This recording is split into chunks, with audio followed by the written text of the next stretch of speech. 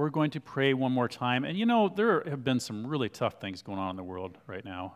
If you watch the news at all, or even if you get it secondhand from somebody else, there's a lot. So we want to lift up a few of those things going on, and then just kind of present our hearts to God. So if you just bow your heads one more time. Father, thank you for the children that were just dedicated, Eleanor Everett. Thank you that the Wilpergers and Swindons wanted to come up here and do that. That is just such a special thing. And we know that there are some awful things going on in the world right now.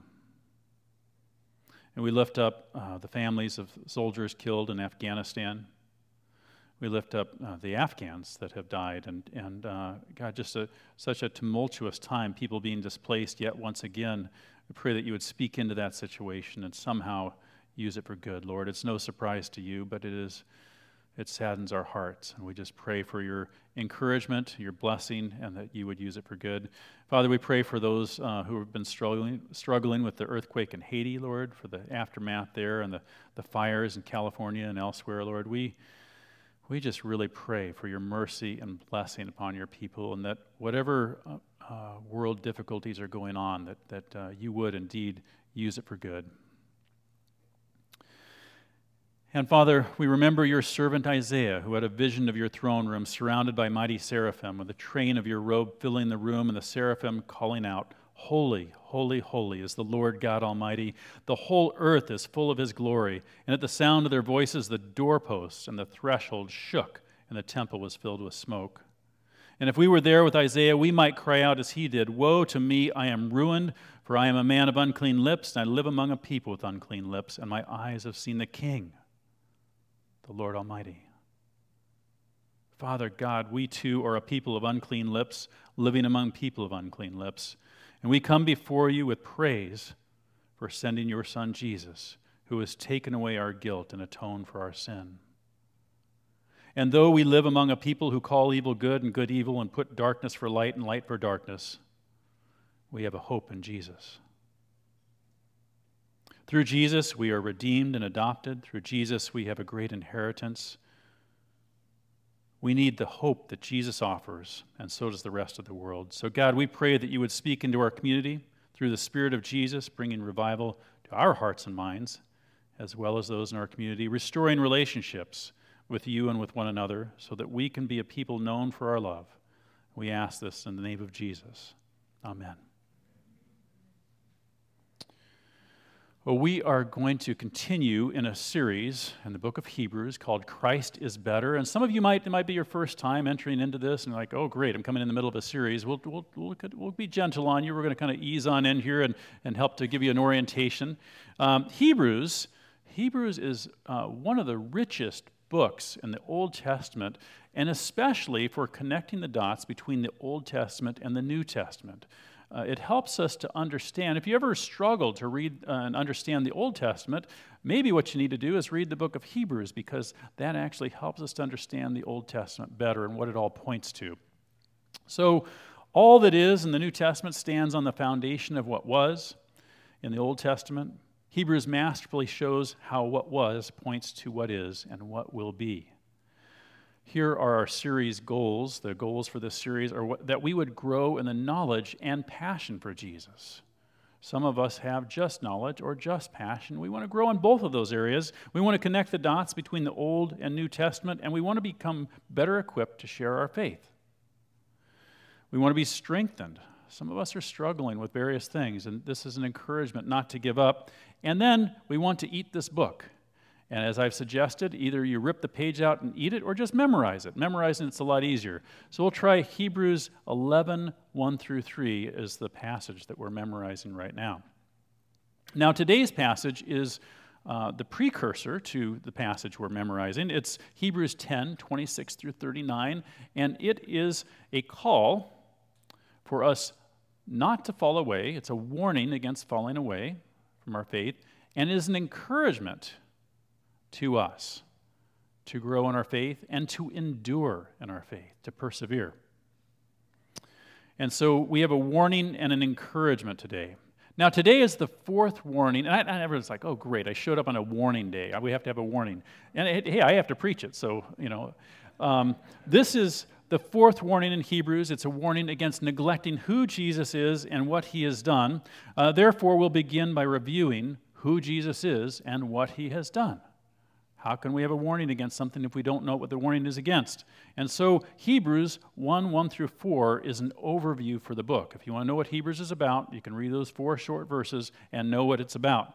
And here in Hebrews 1 through 4, it says, in the past, living in an era where God is the radiance of God's glory and the exact representation of his being. And Hebrews goes on to describe what the Son of God is like.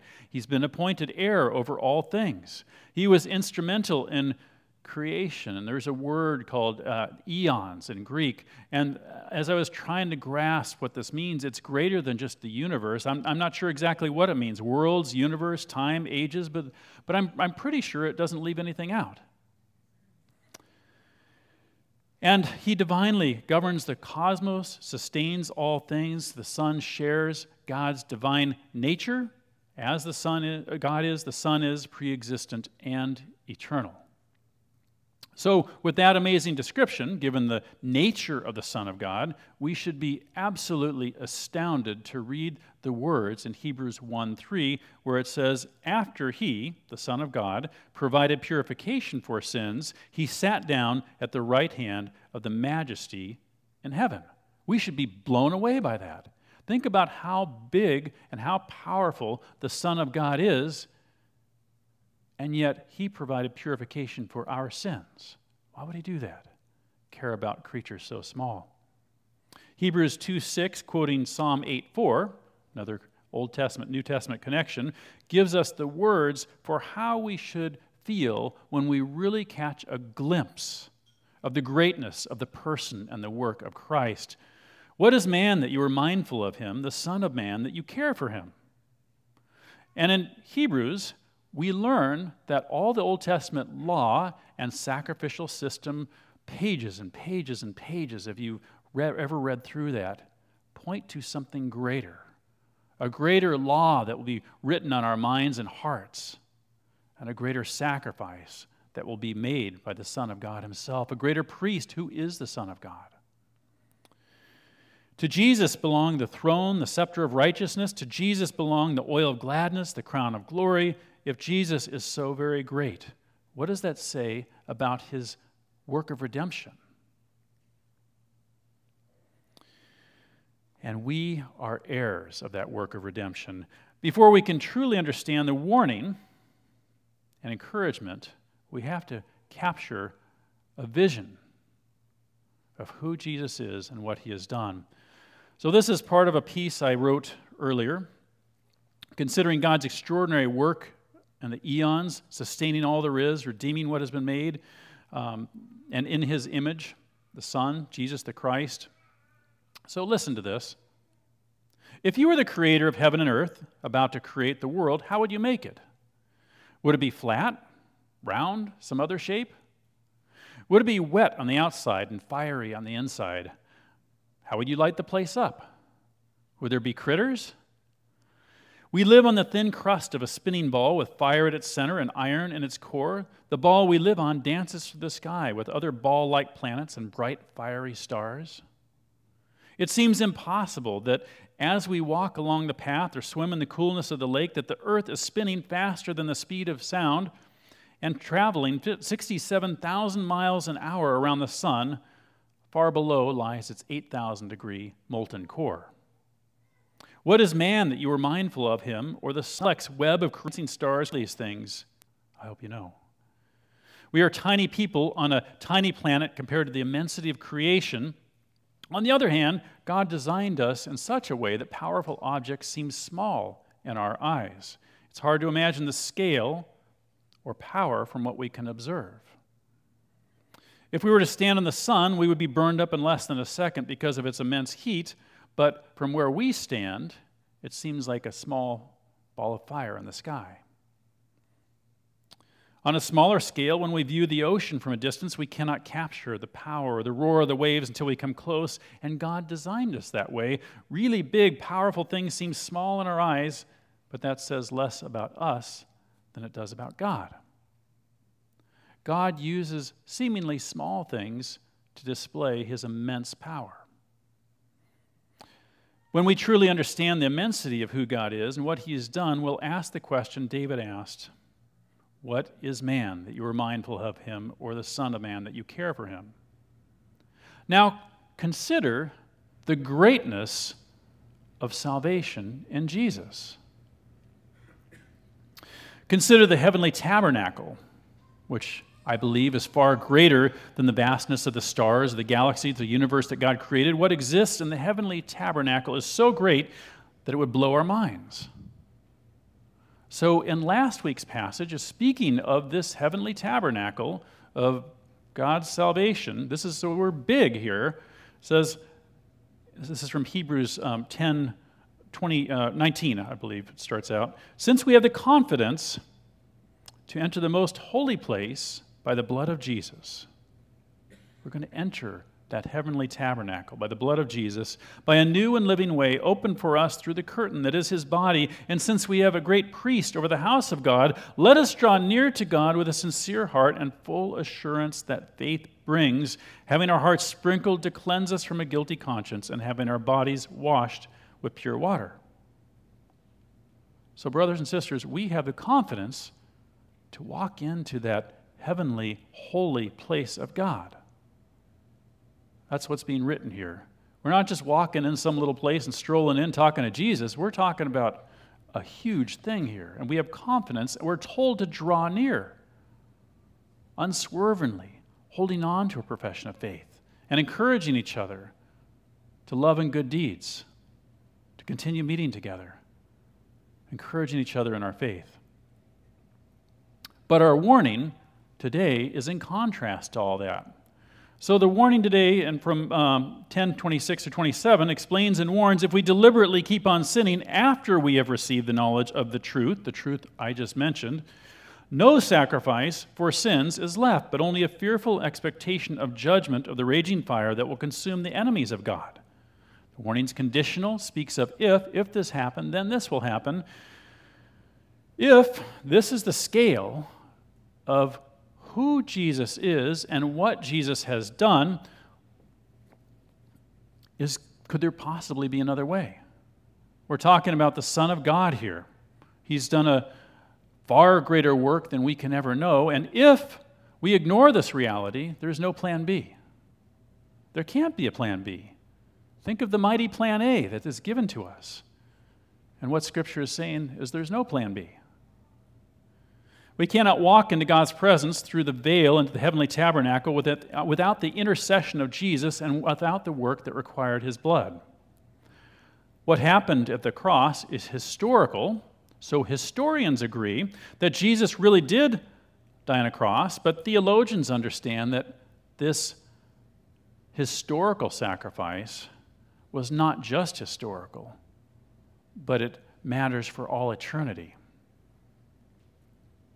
God will judge the earth. That's part of his righteous nature, and we should be glad for that because there is evil and wickedness on earth. We can read all about it. Some of us have experienced that personally in our lives. But God made provision for us to be forgiven so that we need not hang our heads in shame, that we need not think that we're disqualified to be into God's presence. And so we can be adopted as heirs of children of God. But if we reject this truth, then we too are swept up in God's justice. So this warning is grounded in the priestly sacrificial work of Christ. Jesus is the only way to God the Father, as it said in John 14:6, I am the way, the truth, and the life. No one comes to the Father except through me. So this is a very serious matter. And brothers and sisters, this is what I wrote this down as sort of a summary of a huge section of Hebrews, but the Son came down. In the Old Testament, Psalm 8 is the answer to Psalm 110. He identified the Creator, entered his by us, and became our high priest. Hebrews 10:28. Anyone who rejected the law of Moses died without mercy on the testimony of 2 or 3 witnesses. How much more severely do you think someone deserves to be punished who has trampled on the Son of God underfoot, who has treated as unholy thing the blood of the covenant sacrificed them and who has insulted the Spirit of grace. For we know him who said, 'It is mine to avenge, I will repay,' and again the Lord will judge his people. It is a dreadful thing to fall into the hands of the living God." So it's a dire warning. And here's the nature of the apostasy or the apostate that's being mentioned in this passage. It said, this person who has walked away from this goodness, though they knew about it and decided that, I'm not going to go that direction. I'm not going to hang out with God's people. I'm not going to seek God. I'm going to follow my own way, has trampled the Son of God underfoot, the mighty Son of God, who is heir over all things, who made all things, sustains all things, has been trampled by our muddy feet. And profaned the blood of the covenant. You think, well, what does this word profane mean? Well, profane, what is holy is set apart for God. And profaning means treating what is holy as if it were what is common. Like, what's the big deal with that? Well, if we are treating the blood of the covenant as common, though it is holy, we are treating as common the very means of our salvation. We should be seeking that salvation, but instead we're acting as if it's dirt beneath our feet. It doesn't really matter. We're being the judge and arbiter. This act of apostasy is a wrongful human judgment which carries eternal consequences. The blood of the covenant is how God makes us holy, cleanses us, and how he makes us his own. And then we've insulted the Spirit of grace. The Holy Spirit has showed up in previous warnings.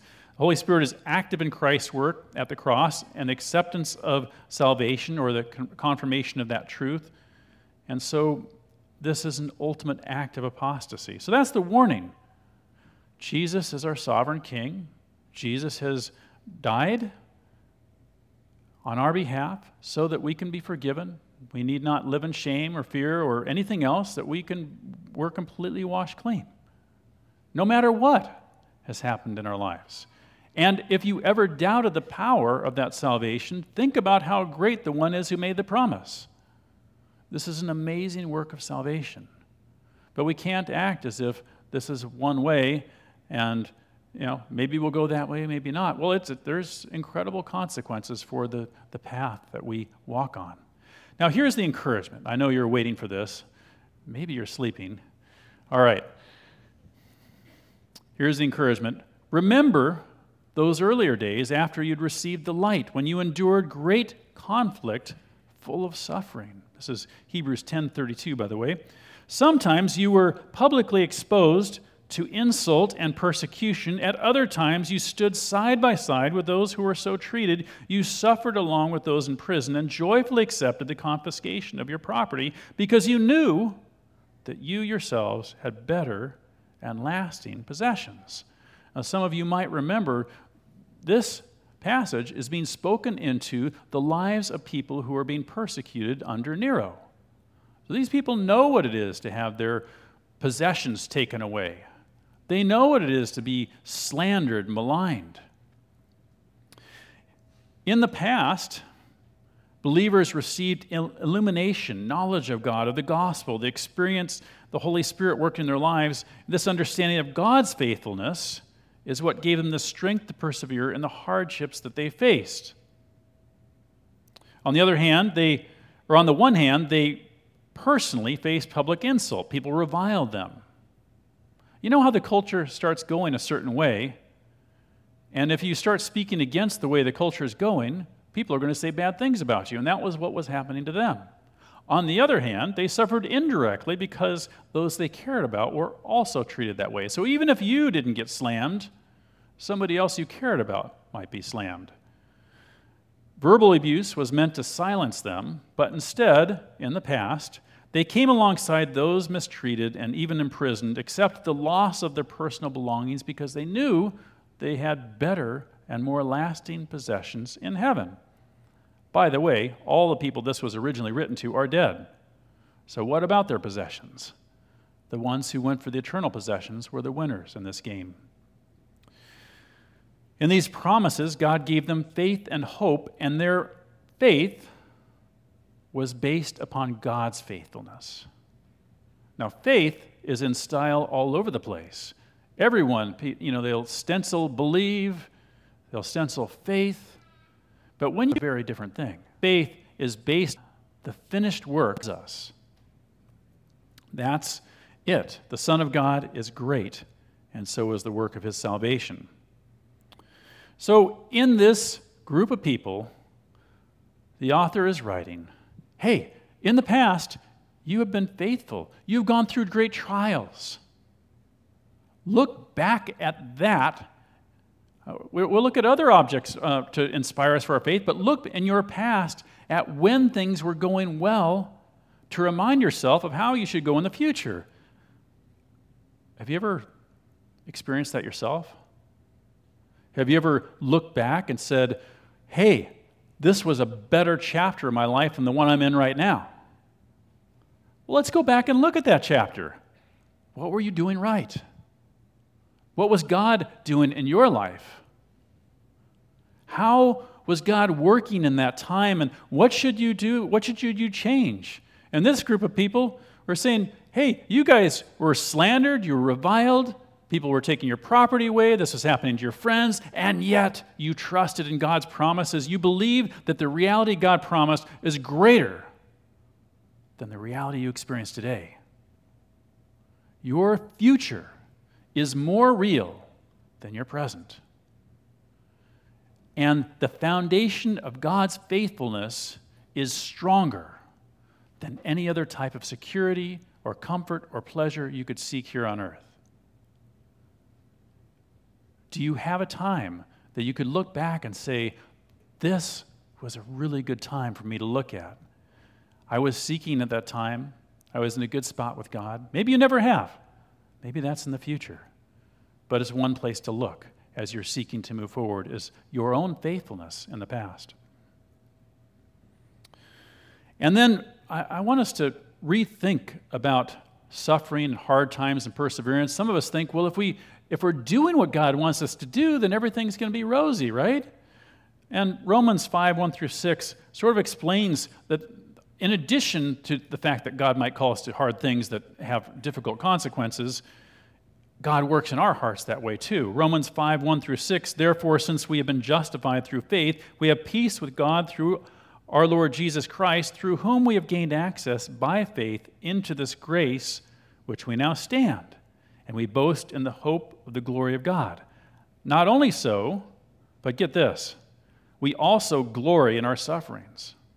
Why? Well, because we know that suffering produces perseverance. Perseverance, character. Character, hope. And this hope does not put us to shame because God's love has been poured out into our hearts through the Holy Spirit who is given to us. You see, at just the right time, when we were still powerless, Christ died for the ungodly.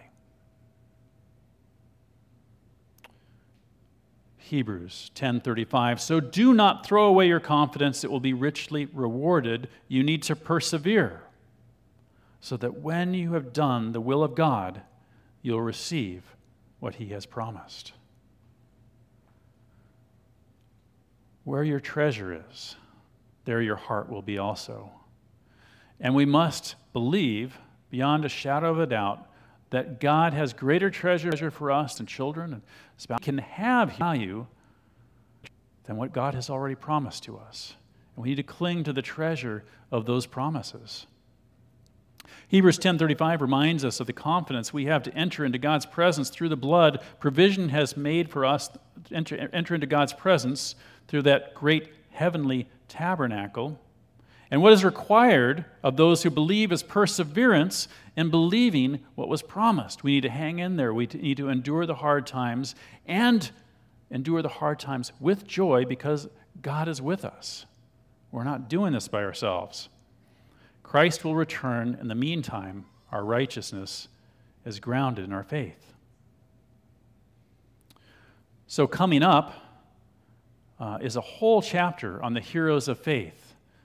Hebrews chapter 11 is person after person who acted faithfully and sometimes with sordid details. The thing I love about Scripture is that it doesn't just take the highlights of someone's life, it oftentimes takes the lowlights too. And it's helpful for me because I know that I mess up time and again, and you know you do too. And so we can read about these people's lives and go, oh my gosh, this person, although they endured difficult times and although they messed up many times, they kept their sights on God, and they will receive the promise. They only received in part what they will receive in full. So that's coming up in Hebrews 11. This passage ends with Habakkuk. Now, a few weeks ago, we had someone speak on Habakkuk. It's only 3 chapters. It's in the Old Testament. And so the allusion here is from Isaiah and Habakkuk. And Habakkuk was a prophet that said, everything is really messed up in my country right now, and God, why don't you do something about it? Maybe you prayed that prayer yourself. And God said, yeah, I'm going to do something about it. I'm going to send the Chaldeans to destroy and take everybody prisoner, kill the rest, and that's my solution for justice. Habakkuk's like, whoa, what's up with that? And God said, I'll judge the Chaldeans too. But justice will come. And so Habakkuk was like, what am I left with here? And he ends this book of Habakkuk with these words. He says, this is Habakkuk 3:17, which the end of this passage is an allusion to.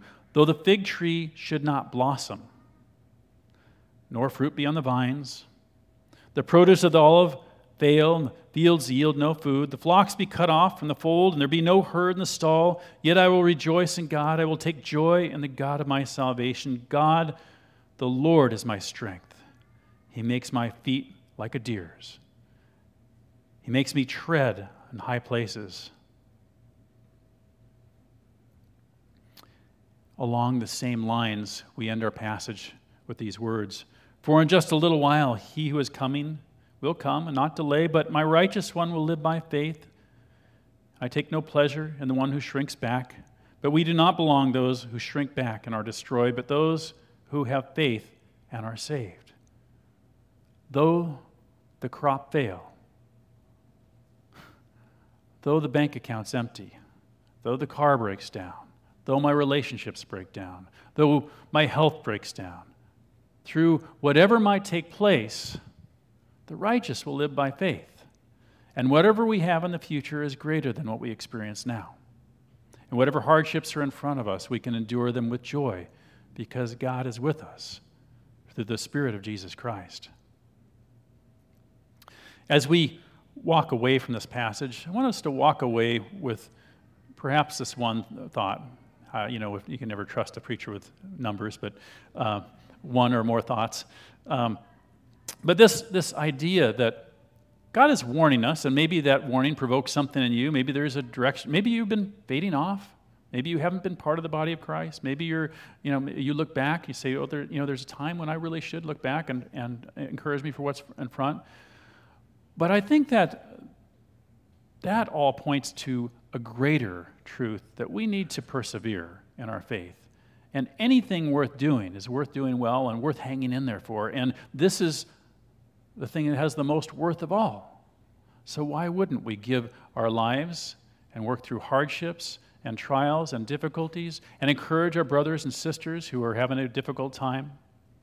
Why wouldn't we give all of us to God? Because we have received not only such a great salvation, but such a great inheritance for what He will do in the future. Will you please bow your heads with me?